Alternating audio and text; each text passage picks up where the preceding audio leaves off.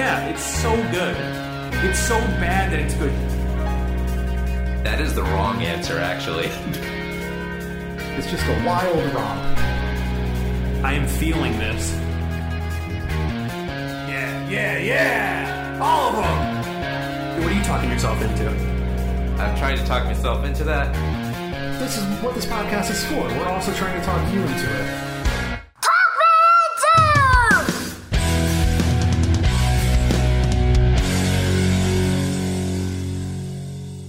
Thank you for listening to Talk Me Into, the podcast where a group of friends try to talk each other and maybe even you into liking what we like.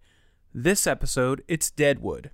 My name's Dan, and I have a tattoo of the Deathly Hallows behind my left ear. My name is Jimmy, and I passed a science class with a final project about time travel. My name is Jeff, and my great-grandfather once drunkenly ate a sandwich made with his baby son's diarrhea. Not going to touch that with a 10-foot pole. It's a family story. It could remain in the family. Yeah. But it's a fun fact. So if you have any... We don't have any reviews right now, but if you have any time, you should leave us a review, a rating, send us an email at talkmeinto@gmail.com, or tweet at us at talkmeinto.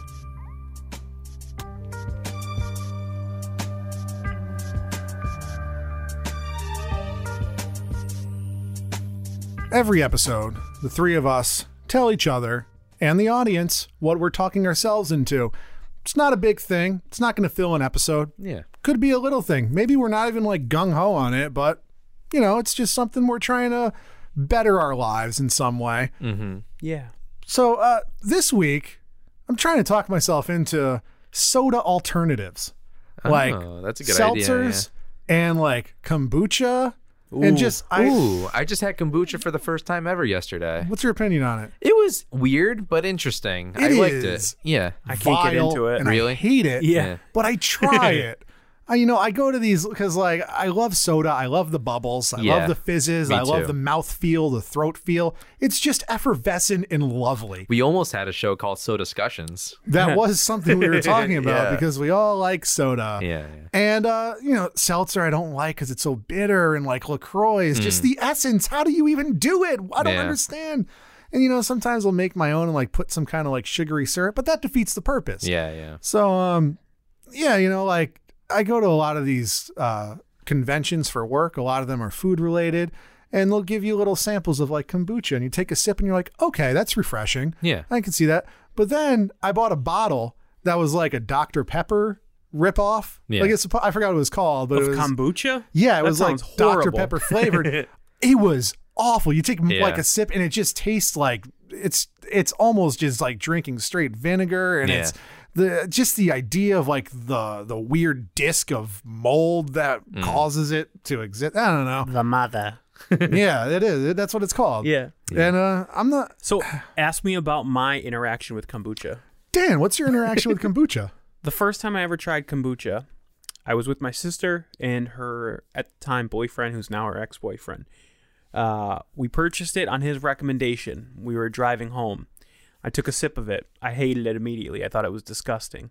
I put the cap back on and was done with it. Oh, No, not going where you think you're going. Moments later, he decided to open his bottle, which was warm. it's not supposed to be warm. And as he released the pressure, It it exploded? geysered Yeah, out of the top it of the does bottle. that, yeah. All over my car, all over the windshield, the dash. 3/4 of the bottle was out of the bottle. Yeah, because I Nice. follow some YouTube channels that make their own food, and one of the guys makes his own kombucha. Yeah. And it's common. It's just the pressure just there's causes fermentation in Yeah. there. It's disgusting. Yeah, it's not my bag. Yeah. I only had it once. I thought it was weird, but interesting. Yeah. Jimmy, Yeah. what are you trying to talk yourself into? I am trying to talk myself into reading more, just books in general. It's a good one. That's a really good one. I like that. Just I'm trying to read some more books. I have a big bookshelf full of stuff. Right now, I am reading On Writing by Stephen King because I want to inspire myself to That's start a writing goodie. more. It's a goodie. Yeah, I have some time at work at night. I don't have a lot of stuff to do, so I bring a book, and it's a great way to fill your time. And I've been Ooh. enjoying it. Maybe we'll have to talk you into some books soon. The art of the deal, maybe. Who knows? No, Danny. Yeah. talking yourself into? I'm talking myself into a monthly product subscription service. Oh, like Blue Specifically, Apron? no, that's food. I'm talking about, not a sponsor, Bespoke Post. Okay. You've probably seen the ads on Instagram. For bicycles? No. Oh. Don't know what this is. Oh, well, I'm here to tell you. Bespoke Post is a service that offers you a monthly subscription. You are presented with the option of choosing from several boxes. They're geared towards the man with distinguished taste. Oh, this guy. Oh boy. This dapper, anachronistic human. Yeah, basically. It's a hipster subscription box, basically. Okay. But there's some enjoyable things in there. So I've been seeing the ads for a long time, and I just started looking into the fine print and realizing that it's actually not too bad of a deal. Each box costs about $45, and you have the option of choosing from 4 boxes each month. You can also customize them a little bit by adding things or whatever. But you also have the option of not getting anything, and they don't charge you. So you could literally just have the service and look at things until So you find can just something you want. buy a box when you want to. But if you're a member, it's a huge discount. Okay. So the plan was, I'll sign up for this and I'll say no like 10 times until I see something that I really want. And then I'll say yes and I'll pay the $45. Yeah.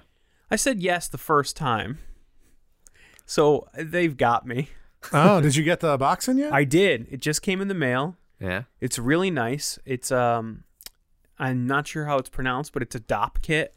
Basically, it's like Never heard of it. it's a travel bag that you would use for your like hygiene products. Okay. And it came, so it's a nice bag. It's a nice waxed canvas bag with leather handles and trim.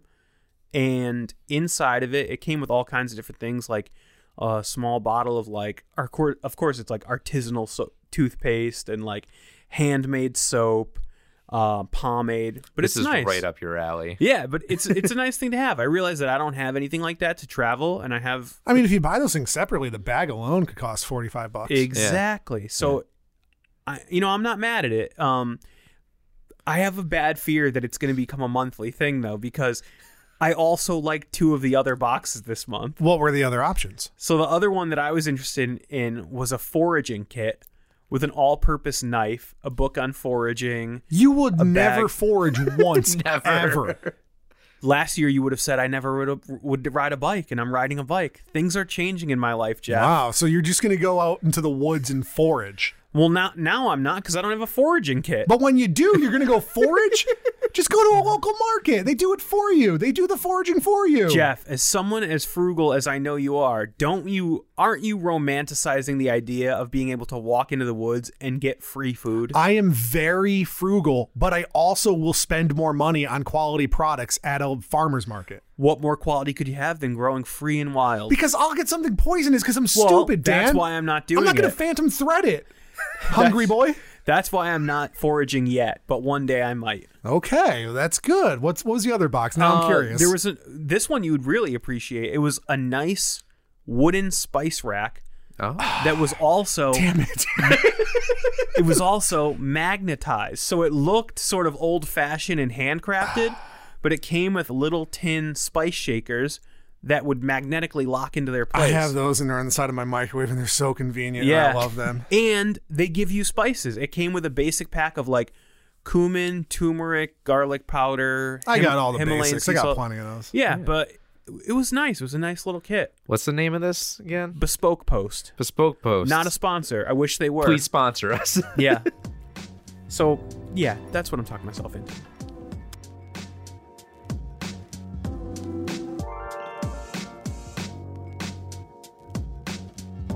Okay, fellas. So this week, I am going to be talking you into the HBO Western series Deadwood, Okay. which aired from March 2004 to August 2006. Oh, it's that old? Yeah. Was that goes short? Back. Oh, yeah. 3 seasons, yeah. 36 episodes. One of the better prestige TV drama series of this current run of prestige TV drama series that we're experiencing. Of the last 20 years? Yeah, the golden age of television. So you would put this in like the top 5 or 10? Definitely the top 10. The only reason that I wouldn't put it higher is because I don't think it's spoilery to say that it was not resolved properly. I did know that. The series was canceled after season 3, and it unfortunately ended on a bit of a cliffhanger. And I believe, aren't they coming out with a movie? Well, here we are. Wow. To keep things topical, we decided to do this episode now. I decided to talk you into to Deadwood because maybe this series is going to get bumped into the top 5 by the movie that is coming at the end of May from HBO. So is this like a end of the story? They've already said this is it? Yeah. Okay. This will be resolution. I have a feeling that it's 13 years later, so they're not going to pick up where they left off. Yeah. But hopefully we'll find out what happened after the series and fill in some of the gap. So I know nothing about this show. Neither do I. So Danny, Yeah. what's the show about? So Deadwood is set in the 1870s in Deadwood, South Dakota. Sort of begins before the area was annexed by the Dakota Territory. So it's prior to Right. statehood. Okay. Yeah, it was just like not wilderness, but it was not a state. Yes. So it was basically a boom town due to gold mining. Yes. So it got flooded with people, but it was still only a territory, which makes it lawless. The perfect setting for a Western.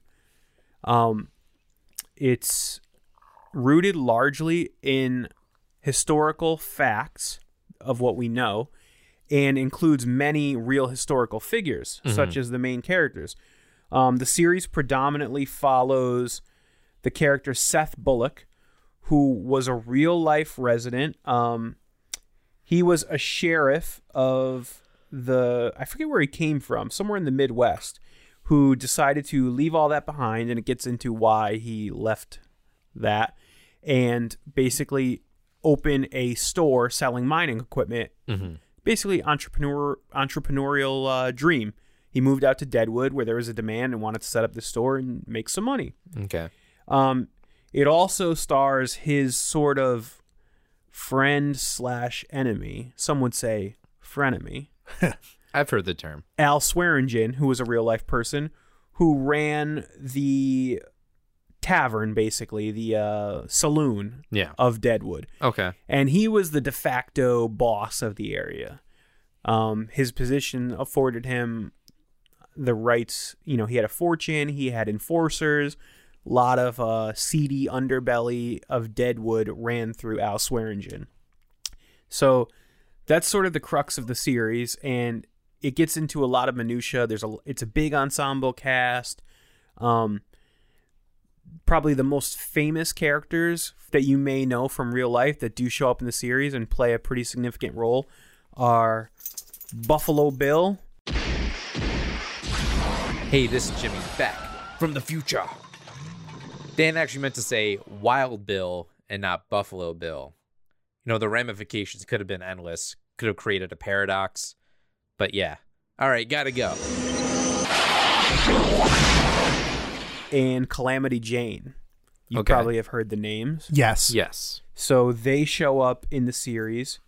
And it just sort of shows the interplay between a man of the law who's trying to put that past behind him and live in this real lawless place.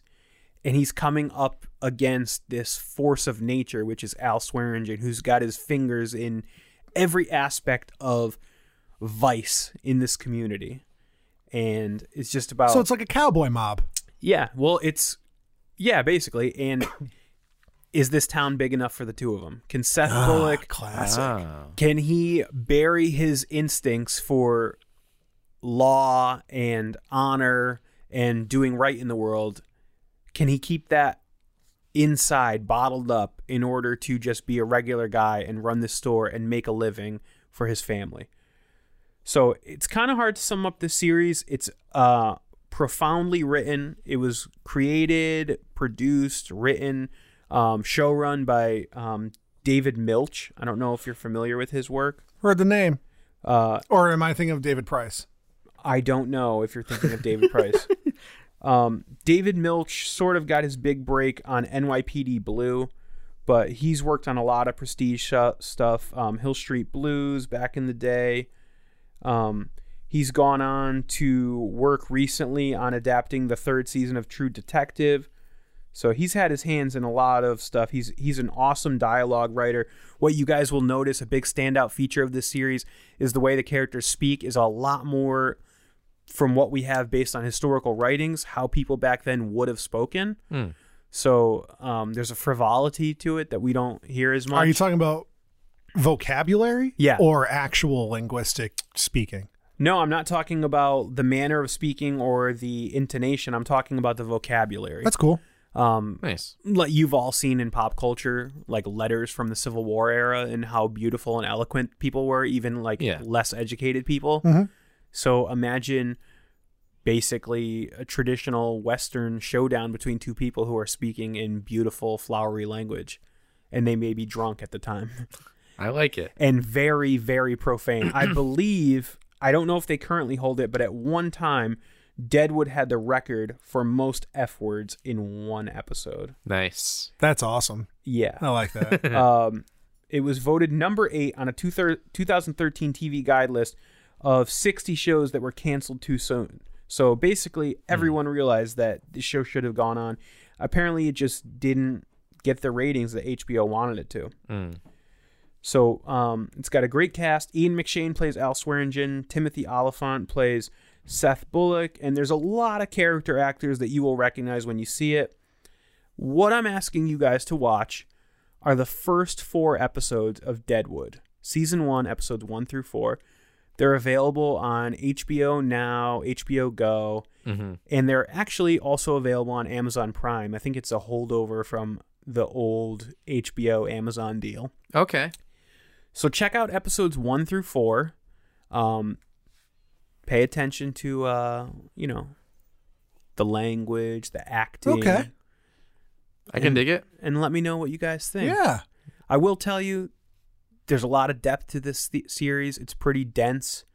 There's a lot going on, a lot of subplots. Okay. That's fine. I watch Game of Thrones. I know what's up. Give it a fair shake. Sounds good. And when we come back, we're going to find out if I successfully talked you guys into Deadwood. Yeehaw, partner.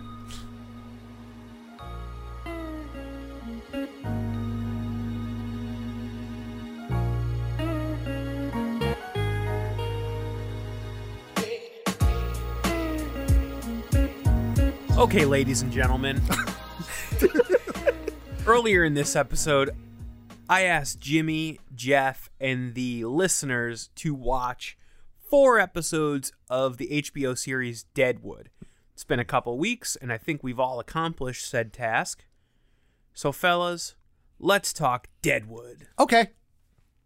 What'd you guys think? I mean, you want to go episode by episode? Yeah, let's you go want to do episode by general episode. thoughts? Yeah. It's only 4 episodes. Let's just... Yeah, we can do episode by episode. Okay, so episode 1, titled Deadwood, which premiered March 21st, 2004, a long time ago. What'd you guys think of this episode? Well, it starts out in May 1876, like you said, right after the Civil War.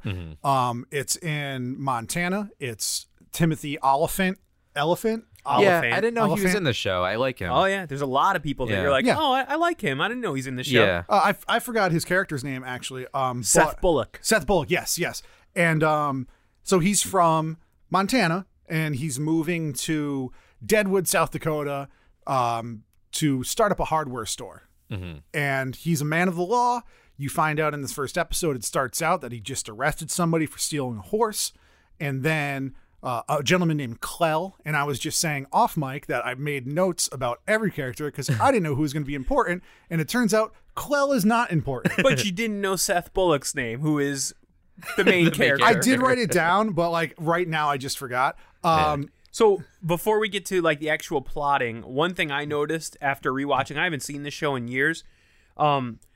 This show predates the whole prestige TV thing. Yeah. Well, it's Sopranos was first. Yeah, I was about to say Oz was But it's first. right around there. Yeah, Yeah. And to me, you could definitely see it in the opening credits. Oh, for sure. The theme song and the weird just like vision, like imagery Yeah. of It's like very a cinematic. stream.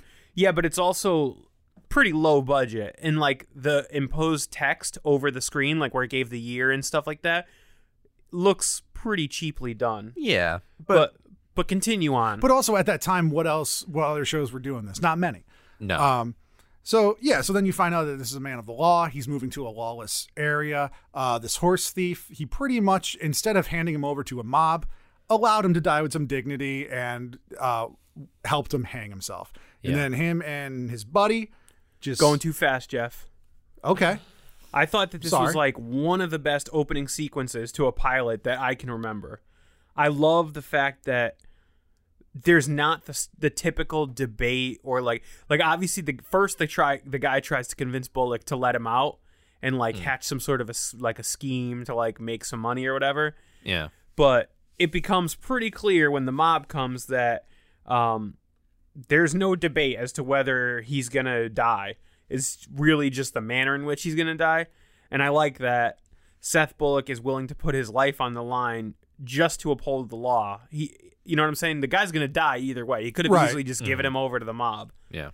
But yeah, I thought that was a really cool opening sequence, and I thought some of this earliest dialogue between Bullock and Clem in the jail is like very evident right off the bat of how striking the dialogue is in this series. Like the Yeah. manner which they speak is really cool. Yeah, the dialogue in the show, I believe, is the strongest point for It's not me. really jarring though. No. It- It it's doesn't not feel like- like you described it as Shakespearean. I saw a lot of people describing it as Shakespearean. I I didn't didn't get feel that, that no. at all. It's eloquent though. I would agree, but I'm just gonna state my piece. This feels a lot like this came out after, but it felt a lot like Red Dead Redemption, the video game, the cowboy,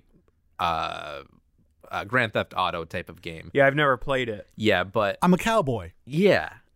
So there's actually a character which we'll get to later, which is like clearly based off of a character in this show, and I was like, oh, that's really interesting. Yeah. But we'll get to that as we get there. All right, Jeff. Sorry to interrupt you. You can continue. Right, so they have their little Oregon Trail wagon packed up with all of their hardware goods, headed out to Deadwood to buy a plot of land to build a hardware store, Yep. and they join a caravan, very, very different than the caravans invading America right now.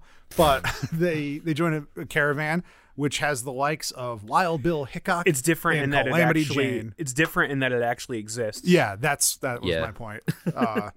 I really like that scene when they were driving into Deadwood, with just like looking at everybody and they're all kind of just scowling at him. And I was like, oh, these are the kind of people that are going to be here. What'd you guys think of your first impressions of Wild Bill and Calamity Jane? I thought Wild Bill was going to be the bad guy because it sounds like a name that it's like, oh, he's Wild Bill. Might be. You know, I don't know. We're only in the Yeah. first episode. We yeah, just we're met him. only in the first episode. But at first I was like, oh, he's interesting. And as we go along, I think he becomes one of my favorite characters. Well, he has a reputation too. Yes. Everybody knows him. He's famous. He is Yes. famous for He's the most famous person in Deadwood. he's an entertainer and a bad boy. Yeah. And Calamity Jane, I found her like immediately likable. I thought she was funny. She I was- didn't like her in the beginning. Oh, she was loud annoying. and brass. Yeah. Yeah, she's supposed to be. I mean, though. but yeah, like Yeah. her as a person, I wouldn't like her. Yeah. The actress did a good job. and portraying as, her. Yes. as a character, she injects Right. some humor and excitement into it. It's also fun to see her paired with Wild Bill, who just seems perpetually hungover and aggravated. Yeah. But yeah, so they make their way into Deadwood. And then we also meet early on Al Swearingen, who at first you're like, he's the bartender. He's going to be the guy behind the bar that people like confide in. Yep. Or just like maybe they just have some like info dumps where they're just talking and he'll be that. But then you find out no. that he's much more than just the bartender. Oh, yeah. He's you find out I was just writing as I was watching, so I wrote, oh, this is a whorehouse. Oh, he's a pimp. Is he a real estate broker? Like he has He's his fingers in everything. everything. He is like He's the like guy. like the mafia would be in New York. Yeah, Al Swearingen reminds me. He was definitely based off, or there's a character in Red Dead Redemption called Dutch Vanderlyn that character-wise he looks very, very similar. He's a bad cowboy. Yeah, he's a bad cowboy. But he's personality-wise, he's not exactly the same. He's not as menacing as Al Swearingen. But Yeah. So I love Al Swearingen. In a later episode, it talks about basically why he's in charge is because he basically got to the camp before anyone. It says that him and Dan were still like felling trees in the middle of what is now the road. Right. They created this small little camp. Yeah, and you basically see that here's a guy who knew that he wanted to like make a name for himself and basically like take advantage of people, and his way of gaining wealth and power was not to do what everyone else did, which was rush to Deadwood to get a gold claim and basically mine for gold. No, he wasn't interested in that. He wanted to like swindle and fleece those people. Yeah. So he's basically, like Jeff alluded to, he's in charge of everything. He's, the gem is basically as the series opens, it's pretty much the only drinking establishment, whorehouse, gambling. He's in charge of all that, and he's also in charge of renting out the new plots, which brings him right into conflict with Seth Bullock and his partner Saul Starr. Yeah. I don't remember what happens next in the episode. So one thing that came up later that I really liked was the grift, sort of, that they show between Al Swearingen using his accomplice E.B. Farnham, who runs the local inn. Yep. And they're basically ripping off the wealthy Brom Garrett, who's new to the camp. Mm-hmm. He's a city boy. Yeah. With huge financial ties and family ties. Yeah. Yes. And they're basically trying to fleece him out of as much money as possible for this gold stake. And I really like the way they handled this whole grift of like the way they were playing him and like starting a bidding war and stuff. Sometimes these types of things can get confusing, but I thought they did a really good job of showing without telling. In other words, like they don't tell you like, okay, EB, this is what we're going to do. They just start doing it and you clearly pick up what's happening. Yeah. And I think that whole thing shows how conniving Al Swearingen is. He makes $20,000 off the deal, and he only pays the Irishman Tim Driscoll $20, and then basically he tells Dan Doherty to kill him. Mm-hmm. What did you guys think of that whole sequence? Well, that's what really shows you like how greedy he is and how he doesn't care about anybody but himself. Yeah. He doesn't care. He's just going to kill this guy because they settled on the price of $14,000, but he tried to help Al Swearingen, got him up to $20,000, and then just because he almost ruined the deal, he kills him. Yeah. Mm. Yeah. But he made $6,000 extra on it. That's true. Yeah. So then in the episode, a little bit later on, there's this whole subplot of a family that was traveling out of Deadwood, like going back home, is attacked and like basically like slaughtered on the road. Yeah. A guy rides into town and says that it was Native Indians, Americans, natives, and sort of whips the whole town into a fury. And I like that you start to see Seth Bullock's like intuitive, like detective nature. Like he immediately like calls bullshit on this whole situation. Yeah. And so sort of a posse forms to go ride out. And Seth Bullock and Wild Bill go out.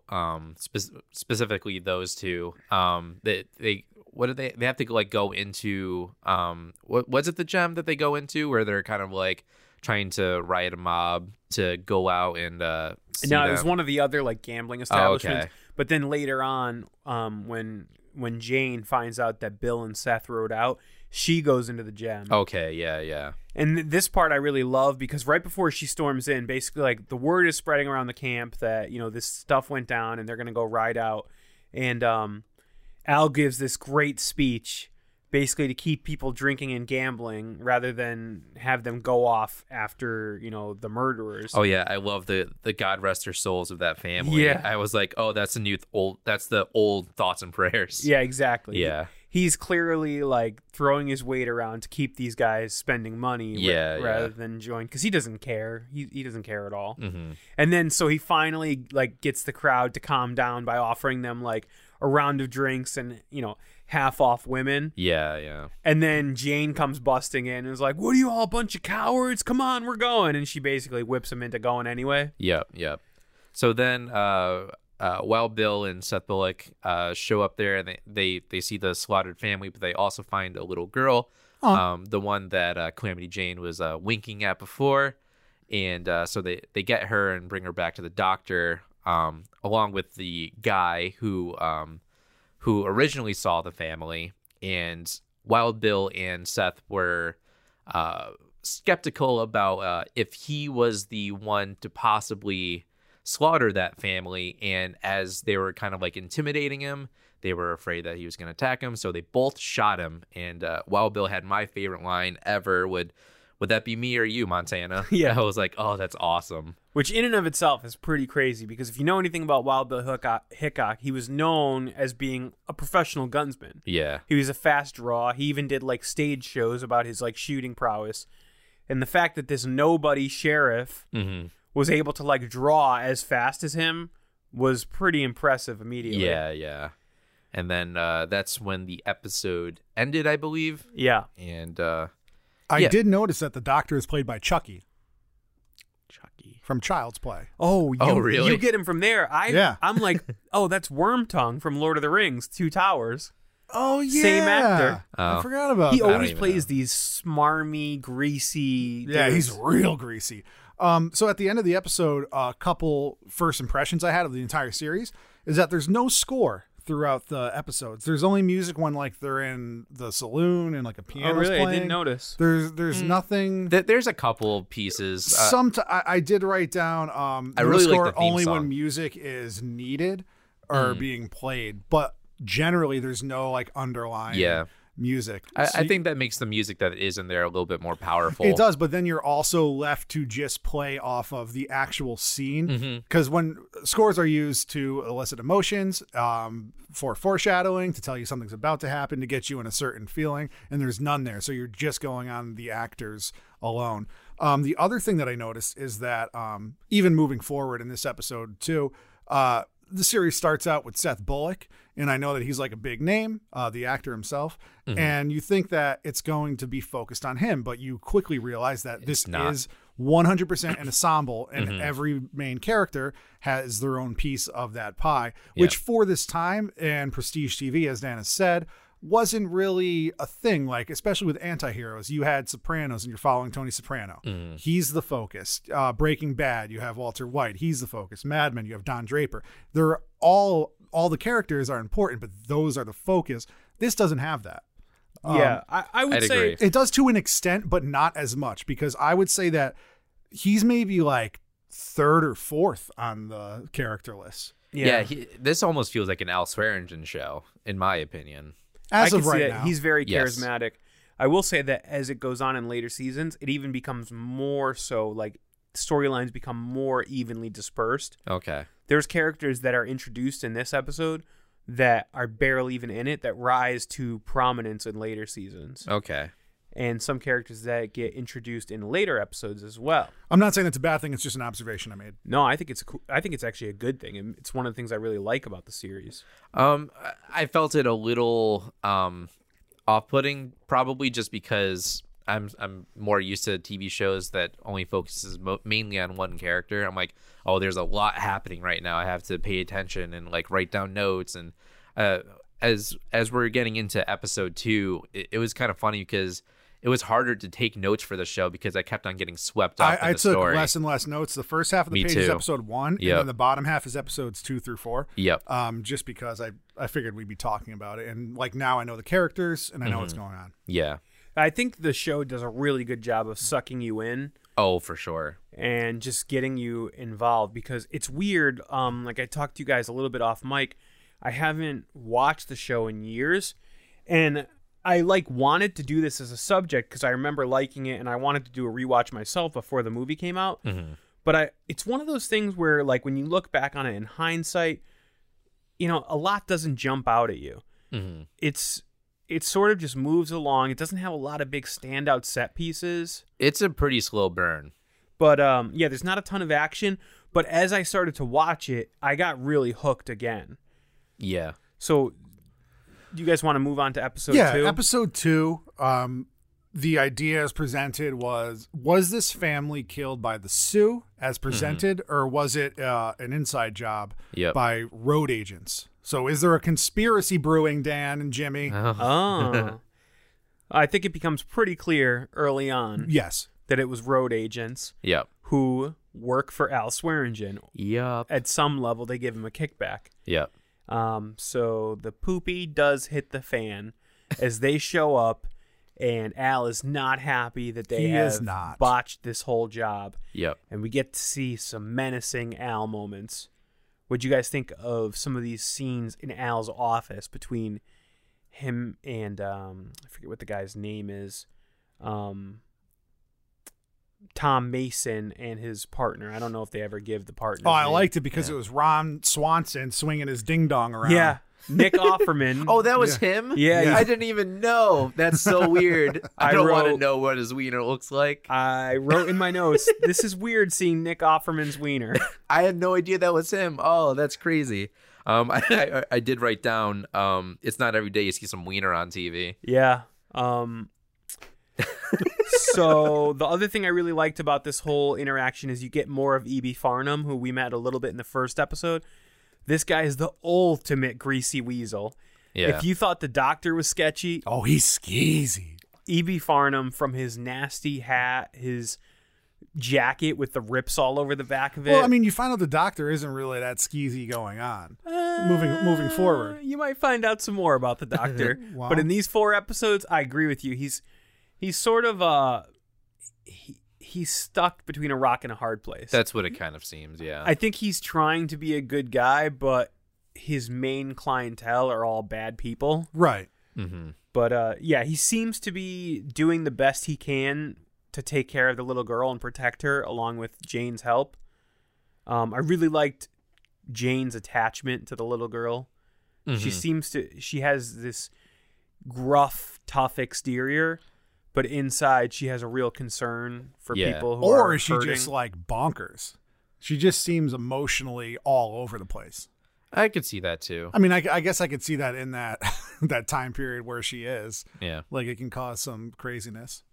I think her thing is she's definitely, and it's a little bit alluded to in future episodes, like I think they mention it in episode 3 or 4, she has a lot of trauma in her past. Okay. And I don't think she's good with coping with it. And she basically alludes to the fact that she was assaulted by men as a child. She refers to Al Swearingen and says that she's been done for by men like him when she was younger than the little girl, basically. That's right. I do remember that. In this episode, you also see that Wild Bill has a shaky hand he's trying to hide.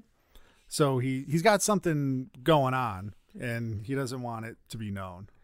Yeah, there's a little bit more. I mean, we've seen already in episode 1 and then in this episode 2 a very similar condition with Alma Garrett. And her condition is clearly pointed out to be an addiction. That's Yeah. the wife of the Yes. guy. guy. Yeah, she's addicted to. I forget what they called it. Laudanum. Yeah, And she's got the shaky hands too. I can't remember if it's in this episode or episode. I believe it's actually episode 4, but they show her reaching for a pot of coffee, and she's got a similar shaky Yes. hand. Yep. And Wild Bill takes note of that. So I don't think he's on drugs. They never show that.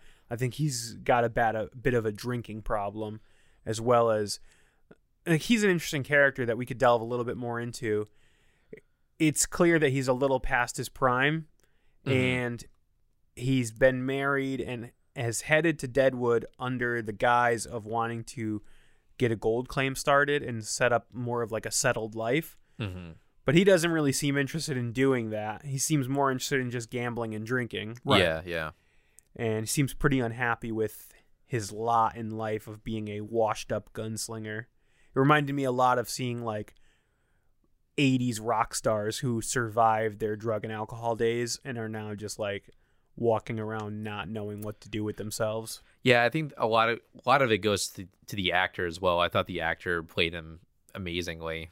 He definitely has like a prominence about him in that show. Yeah, Keith Carradine, brother of David Carradine. Yeah. Oh. Yeah. So, one thing I love about this episode, I actually remembered this from my first initial watch, was this is the episode where we get the first verbal showdown between Seth Bullock and Al Swearingen when it comes to purchasing the permanent lot to build their hardware store. Yep. You guys remember this when they were at scene? the table? with Saul, at the too? gem. Yeah. And Saul was playing Peacekeeper, and ooh, Yeah, it got scathing. there is no love lost between the two of them. Yep. I thought the show handled it really well. They're basically balancing on a razor's edge between like being cordial and businesslike and being combative and just making clear that they do not like each other. Yeah, I'd agree. I've had forgotten that they got off on such a bad foot so early, but it became clear that they basically never were Liked friends each other. with each other. Yeah. Yeah. Um, I really like that this show definitely sprinkles in characters that become more prominent later. Yeah. This was the first instance I saw. I don't remember the actor's name, but I know him from he's the dad of the character on Raising Hope, Bert. Have you Yeah, watched he's that show? also in Sarah Connor. Oh, yep, he was on the Sarah Connor Chronicles. yeah, he's a character actor. Hold on, I have his name right here. So the character's name is Jack McCall, and he's played by Garrett Dillahunt. Yes, the name Yeah. that just sits on the tip of everybody's tongue. Yeah. Weird piece of trivia for you. For some reason, they cast the same actor to play a different character much later in this series. Really? Oh, really? I don't know why, but Huh. yeah. That's I guess they weird. just liked working with him, and That's funny. Well, he had the droopy vagina eye. yeah, but Yeah. that's makeup. That's not really the actor. Yeah. I know. But I like him as an actor. I thought it was cool to see him this kind of role. Yeah, he's just like a drunk, gambling, Yeah. angry nobody guy. Yeah. Yeah. This show is kind of hard because I felt it was a really slow burn, in my opinion. Not a lot happens in these episodes. And it's not... When you're watching Game of Thrones, you can talk about like an episode individually. Whereas with this show, it's kind of like the entirety of the story. There's no like one episode where, oh, this happened. Yeah, like you're and saying, then you're this saying the talk, happens. but like I didn't even know that happened in episode 2. I just know it happened kind of in that order. So like if moving on in episode 3, that's when the saloon starts to open up Okay, across so the let's street do that. from the gem, and Al Swearingen doesn't know about it, and this whole entire caravan comes in with this really nice looking saloon sign, and they have money put behind them, and The it's Bella Union. yeah, it's going to be his competitor and will put him out of business, so he does not like it at all. Yep. Yeah, I love the effect that this new saloon moving in has on Al Swearingen. It's the first time. It's the first time that you see him flustered. He's not the lion, like the king of this jungle. Yeah. He's worried. He's like, Yeah. these people have something that I don't offer, and it's gonna hurt me. Mm-hmm. So this scene that you referenced early on, as far as Garrett Dillahunt's character, he has an argument with Wild Bill Hickok at the pool table that I Yeah. really loved, where obviously he's losing, and this character Jack McCall is like rubbing it in his face, and Wild Bill just Which goes isn't the off on first him. time he's done it. Yeah, But Wild Bill Yep. always kept his cool, and then he goes off on him. and he's Yeah. to me, he seems like he's provoking a fight. He seems like he wants to get a reaction out of Jack McCall. And luckily, cooler heads prevail, but there's definitely some bad blood between them, which we see play out in the next episode. So there is a lot that happened in this episode, like the saloon opening up. And then I'm not sure if it's this one or the next one, but you find out that EB is kind of like working for them because Yeah. he's like real sly, and Al sees him walking in, and then he tries to play it off like he's actually just spying on them. And he is terrified for his life. Oh yeah, absolutely terrified. But this is also the episode where I still can't remember the guy's name, the New York guy.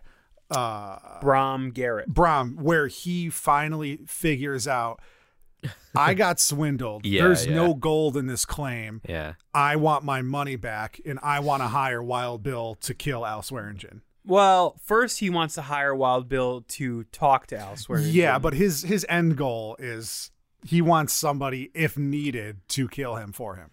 And then when that doesn't work out, Wild Bill basically brushes him off. Yeah, he says he doesn't want to be a part of it. So then Garrett plays his last hand, basically. he confronts Al and just calls him out on it, and obviously Al plays dumb, and he's playing the peacekeeper like, oh, why don't we have Dan come out there and help you out? Well, what I wanted to get at was that before, Al was just basically saying, like, you made your decision, whatever, live with it. Then Garrett puts his cards on the table and basically threatens Al with the Pinkertons. Yes, I did Oh, write that yeah. down as well. Yeah. And that's when Al starts to backpedal and talk about having Dan go back out and reconnoiter the rim, They Which- said reconnoiter quite a few times. which is such a great term that I is. never heard before this show. Yeah. I've heard the word, but I've never thought about it. I ever. love that the episode title is Reconnoitering the Rim. Yep. So Garrett takes that to mean like, oh, it worked. I intimidated him. He's gonna go back out with me, and then if worse comes to worse, I'll get the Pinkertons out here, and I'll get my money back. I love how his wife is like, oh, we should just go back to New York. We should Yeah, just, Like not- see these sites. They wanted to go traveling. Yeah, yeah. Just count it off as a $20,000 adventure. Yeah. Which And do you then- know how much money $20,000 was in that time Oh, period? I It's a know. lot now. I wish I had it. Yeah. Yeah. So, and then he goes up in the mountains, and Well, Al tells Dan he just says make it look like an accident. Yeah. Yeah. So sad. It's like this guy thinks he won, and Al was really just backpedaling just to get the guy to feel comfortable. Well, I Yeah. mean, like Jimmy said, this is kind of just like one long movie we're watching. So I don't remember where it falls into place, but I mean, Dan eventually does throw him off a cliff, and we'll It's talk in about this that. episode. No, This that's one, in this yeah. episode. But Dan also was sent to kill that girl, and he didn't want the little girl, and he didn't want to do it. Yeah. And you could see he has this internal he doesn't mind killing people, but he doesn't just do it brainlessly. He doesn't Yeah. want to kill a little girl. yeah.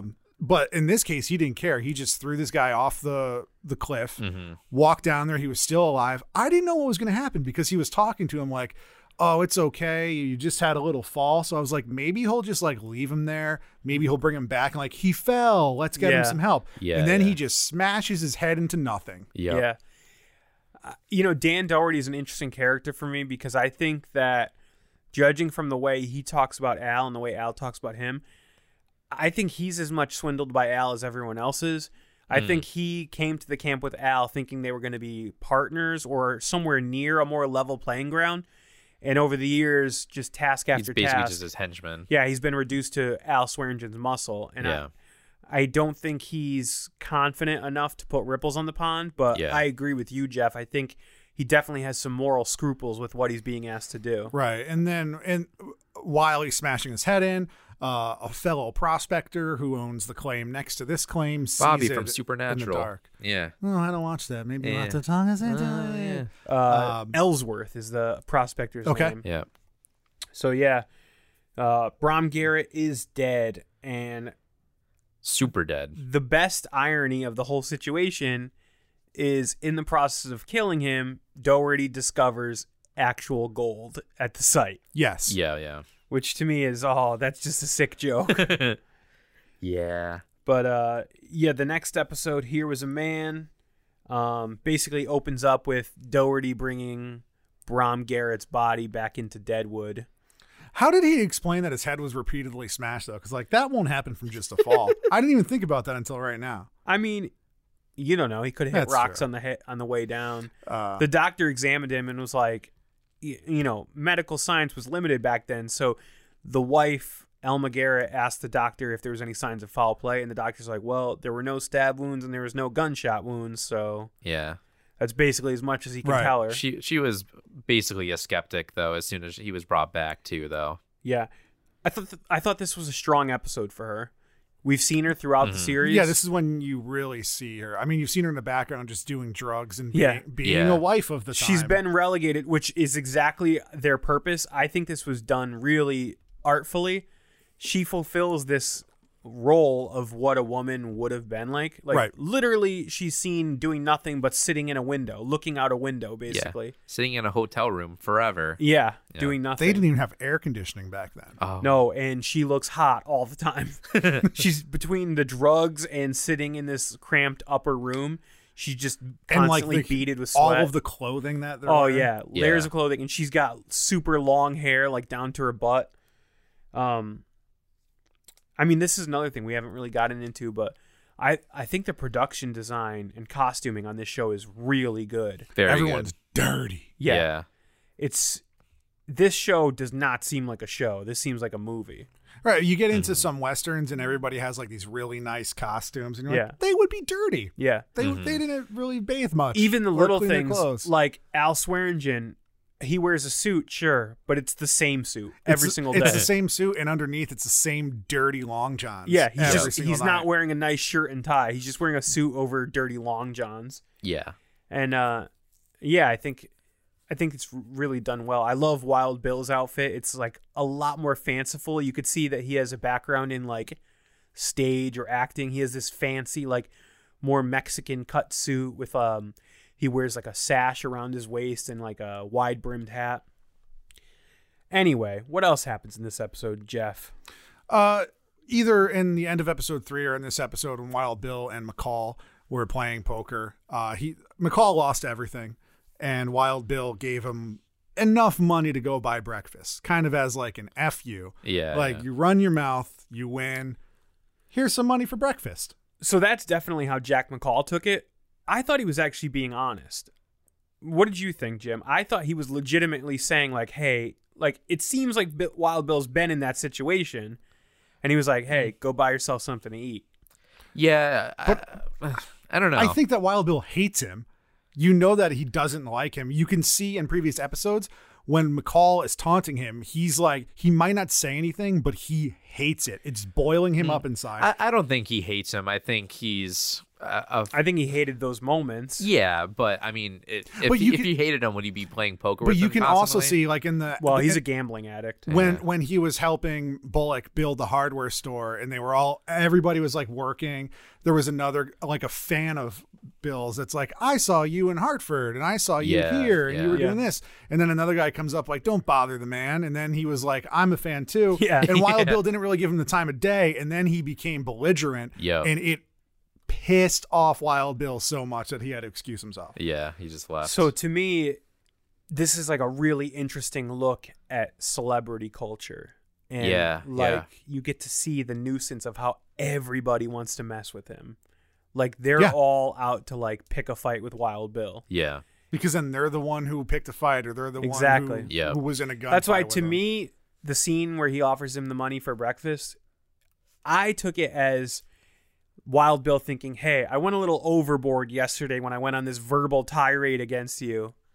I don't know. Maybe I'm just being optimistic. I think you're being optimistic. I think that deep down he hated McCall, and it's kind of like if you have a bad experience at a restaurant and instead of leaving no tip, you leave a penny.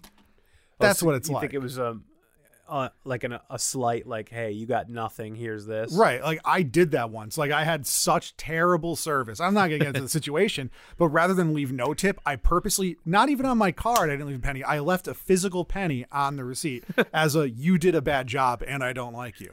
Like that. I think that's what it was. He has stacks and stacks of money and he gives him one poker chip. Yeah. I could see that. This show has a lot of great lines in it, but this episode in particular has one of my favorite lines of the series, and I recognized it as soon as it came up. When Al McGarrett goes to find Wild Bill, and Calamity Jane basically like bumps into her and like says, she's basically saying like, oh, I'll go get, Bill for you. But the quote, I wrote it down, was she tells Alma to wait in her room for Wild Bill because, quote, it'll take him a while to get the phlegm situated. That is such a Deadwood line. That's good. I love that. She had a lot of good lines, and I didn't write any down, but there were a lot that that's how they really are. Good. It's like you could easily just pass over them, but if you take notice, they're so good. I or would you love just to read the ignore them, script. but then you think about it, and you're like, that is phenomenal. I would love to read like the script. Yeah, because then they show. have to get the delivery down. It was Yeah. it was And pretty so good. much of it, like Al Swearingen's lines are so fast. There's stuff in there that's like gold that you're just missing. Yeah. So should we get to the end of the episode? Or Oh, is yeah. there anything else? End of the episode, Wild Bill's playing some poker with the boys, and out of nowhere, McCall shoots him in the back of the head, and he falls on the table and dies. Yep. Was it in the head? I thought it was in his back. No, I shot him behind the ear. Yeah. Oh, that's and right. I That's right. did not know that was going to happen, and Me I was neither. like, I thought this was a main character. Yep. Yeah. Why are you dead now? Yeah. I had the same reaction the I was first like, time oh I no, saw it's the like show. Game of Thrones. Yup, And I mean, wrote I- that down. I'm I like, this know- is Ned Stark all over again. I know spoiler. Wild Bill is a real person, and I was like, what? So I Wikipedia'd it, and that's what happened. He Yep. usually sat against the wall so he could see people coming in. Yeah. This was the only seat at the table, and he happened to have his back towards the door, and he didn't see Jack McCall come in, and boop. Yeah. You think this guy is going to be one of the heroes. You see this partnership forming between him and Bullock. And then a nobody doo-doo brain Yep. comes out and shoots him in the head. Yeah. And makes the lamest getaway attempt and is quickly captured. Yeah. Right. So that's why I wanted to make sure we saw this episode when I was trying to figure out which episode for Yeah, you guys I think to this watch. It was, was a good- I think it was a good yeah. closing. It felt like a movie Yeah. at the end. Yeah, and I love Jane's reaction. She doesn't do the big overdramatic crying or anything like that. She, like I said, she's clearly had a lot of past trauma, and I mean, they did a pretty good job without coming out and saying it. You guys took notice over the last few episodes and caring for this little girl. She's been cleaning up her act. I don't know if you noticed that, but A little bit, yeah. I Yeah, could see that. I mean, she just, I don't want to say motherly, but she's she's settling down. She's not on the booze. She makes a reference to that, and she's making comments every time she swears about, "Oh, I owe you a penny for that one." Yeah. And now Wild Bill's dead, and the first thing she does is grab a bottle and start drinking. Oh, yeah. Want to get to overall thoughts about the series? Yeah. All right, I'll start it off. Overall, I really like the characters. Al Swearingen is definitely becoming the dubious villain of the series. Seth Bullock is basically lawfully good in a not lawfully good place, but also a little bit, maybe a little too trigger happy, as we saw a couple of times. They get into a little bit more murkiness with him, too, because they delve into if this guy has these beliefs and if he, wants to do good, why is he turning his back on a lawful life, basically? Yeah. I really liked Wild Bill. I thought he was an interesting character. The acting was phenomenal in the show. Even just the side characters had a real impact on the story, which is a sign of a really good writing team. The dialogue of the show is definitely stand out. I wouldn't call it amazing, but it definitely. But it's nice to have a series where the writers really take time and think about what the characters should say. Yeah. And at some points, I was getting total Red Dead Redemption vibes, which was making me really like it because that's one of my favorite games. Really good story in that game. The negatives I had about the show is that it's a really, really slow burn. I think that every episode is it just seems like it's characters trying to coexist with each other, and Al Swearingen kind of picking them off when they're not doing too well. And it's just kind of funny that at least like it seemed like there was a death per episode, and then it's like, oh, somebody died. Next episode, they're going to a funeral. Somebody died. Next episode's going to a funeral. At least in the first couple episodes, it was like that. I wouldn't really call that a negative. I just thought that was kind of a funny observation. I think it's a good way of showing that life is pretty cheap in Deadwood. Yeah, It's really no big deal for Al Swearingen to kill someone. yeah. So yeah, those are my overall thoughts. Jeff, what did you think? I didn't write anything down, but I think we covered pretty much everything. It's very well produced. Yes. Like we mentioned, it's very well acted. Like we mentioned, you are right in that it is slow. I do like that I have no idea about anything in this show at all. Me neither. It's almost like I'm watching it air live. I don't know what's going to happen next. It's old enough where nobody's talking about it. I remember it being popular, but I don't remember anybody saying anything about it. You're not going to get spoiled by pop Nothing's going to culture. get spoiled. Yeah. So Yeah. like maybe when this movie comes out, I still don't think, just because the way things are now, whole seasons are released in a day. People just consume media differently now, and we're consuming an older show that was meant to be seen weekly. Yeah. Binging it. So I think everything I've said covers. I don't really have anything profound to say in the pros and cons. So there's two things I wanted to bring up before we get to the big old question. The big old questions. One thing is related to what Jimmy said, which is talking about the writing and stuff like that. And if you were talked into it, I would encourage you to check out. There's a short documentary. I don't know if it's available online, but it's on the special features of the Blu-ray box set that I have that talks about the unique way that this show is written. Yeah. It didn't follow a standard writing room format. It was basically, I guess they broke the stories in a writing room, but then individual writers went off and wrote their episodes. But then they went through a second pass by David Milch, the showrunner. Yeah. So it's really interesting, and it gets really into like how he wrote, which is really weird.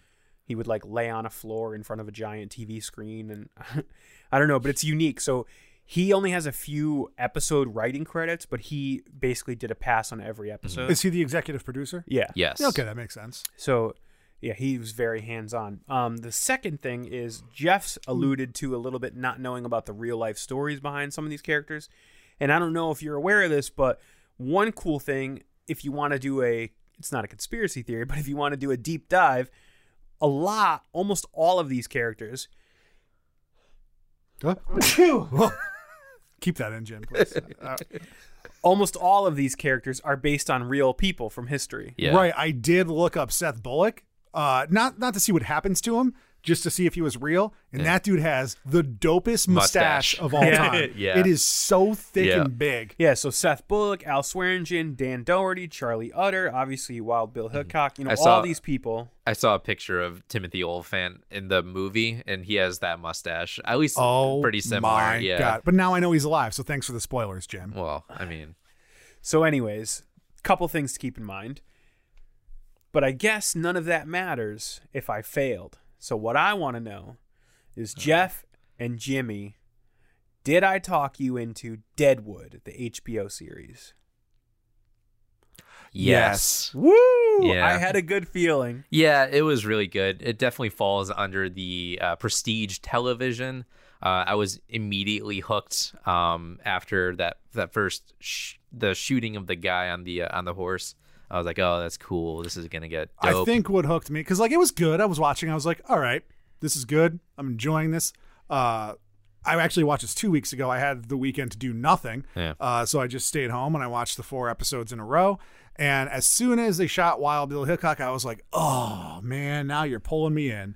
So I continued to watch more, and I'm on the last episode of the season. What? Yeah, because I did nothing interesting. last weekend. Good job. And I don't know if it's because I was taking notes and paying hard attention to the first 4, or if I was just like, maybe lost a little bit of attention. But it's good. It's not like the greatest show. No, it's not my favorite show. But Yeah, like I really if it was liked on weekly, I'd probably just watch it and like, okay, that was good. Yeah. I'm not blown away by it. Maybe the last episode of season 1 will do something wacky, but like there's some cool stuff moving forward. Yeah, it's a good show. It was hard to figure out how many for you guys to watch because I think you picked a good number. this show definitely has large overarching plots for each season. Right. And I think if you stick with it, there's stuff in future seasons, in season 2 and 3, that you'll really like, especially season 3. Well, I mean, like I've watched I'm on episode like 10 or 11, so like I was here to see what's going to happen with Jack McCall. I wanted to see that. I wanted to see how like this saloon thing was going to play out. So I was invested enough in those themes and those stories to continue. So let's just say I'm going to tell you one thing to wet your whistle for future seasons.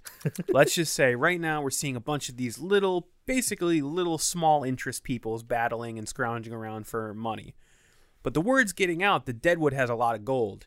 And what's going to happen in future season is, how do these little backwoods, messed up characters deal with large corporate interests from the east that want to move in? Right. I mean, while looking it up, I saw that Deadwood at its highest had 30,000 people living in it. Yeah. That's a lot of people. That's pretty much as much people as the town that Dan lives in now. It's a lot of people for a small little, like, pretty much one street town back Yeah, it's then. camp. So I'm glad I talked you guys into it. Jimmy, Yes. we're teaming up next week. Yeah, we Oh are. no, I've never been teamed up on before. Cuz friends, we're doing it hard. Next week, Dan and I are going to be talking Jeff definitely into one of my favorite bands, the Beatles. Yeah. Yeah. It's going to be a tough one. It's gonna be- be tough. I'm going into it with an open mind, like I have other things before, but not a huge Beatles fan. Yeah. Jimmy and I love the Beatles. Yes. I've been listening for a long time. I think I got you into the Beatles. Yes. We'll get into it more next episode, but definitely one of my favorite bands and one of the most influential bands of the entire music industry. Yeah. And Jimmy, what are we asking Jeff and the listener to check out before the next episode? Just one song, right? Yeah, just one song. Yeah, I'll She listen to Loves it You. now Yeah, and we'll yeah, record yeah. it. That's all you need to listen to. It's their best song ever. We are going to be talking Jeff into 4 albums and 4. a documentary. I know. And oh god, I went easy with you guys with conspiracies and Touche and more. I got to listen to 4 albums and watch something. So, Jimmy, we are going to talk Jeff into the albums With the Beatles, Rubber Soul, Sgt. Pepper's Lonely Hearts Club Band, and Abbey Road. Yes. And, you know, we'll get into more of why we chose those next week, but we wanted to sort of cover All of their bases. a for the most broad part. retrospective. Yeah. I cannot name you one song from any of those albums. You'll know them when you get You'll there. know sure, a lot of I'm them. sure I've heard them. Yeah. And then we're also going to have you watch a documentary on Netflix called How the Beatles Changed the World. It's a 2017 film that covers pretty much their whole career. And I think it'll give you a good look at, you know, behind the scenes things and maybe get you to appreciate the music a little bit more. Okay. All right.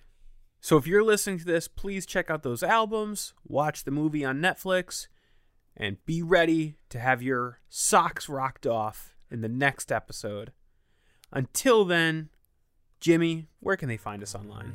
They can find us at Talk Me Into on Facebook, and subscribe on iTunes, Stitcher, Spotify, all that fun stuff. Rate and review us on iTunes so people can listen to us, and then maybe we'll get some money. That'd be nice, right? Yeah. You can, if you feel so inclined, you can also send us an email at talkmeinto@gmail.com. Jeff, where can people find you on the internet? You can find me on Twitter at JEFFFF27 and on Instagram at Large Hard On Collider, where I post pictures of food and stuff. Dan, where can people find you on the internet? You can find me on Twitter at the much less exciting Danny_breakdown. And you can read my even more unexciting or less exciting, if you will, film reviews on letterboxd.com under the name Danny Breakdown. And you can find me at Son of a Fitch, SONNAVAFITCH, and Son of a Pix on Instagram, Twitter, all that fun stuff. Thank you for listening to Talk Me Into. What will we talk you into next? Two of us riding. We both did 2 songs. You said 2 of us. I know. Do you want to do that? We could do it. I like how it went. Yeah. Just Okay. keep that. Okay, bye.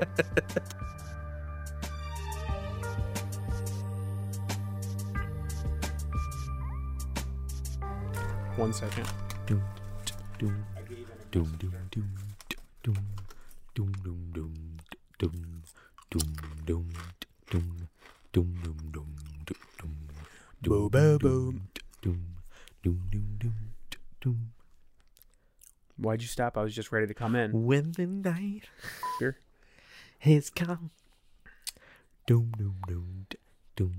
Oh, now you're not going to come in. Well, you already just said it. You could have called in more. All right, let's start this over again. Oh my God. By me. Hey, Mike, you think you can crunch that pretzel any louder? I can still hear out of my left ear. All right, I'm ready when you guys are. Oh, I'm ready. Gotta sip some juicy. I got chips and juicy. It's not juice, but like it's pink and delicious.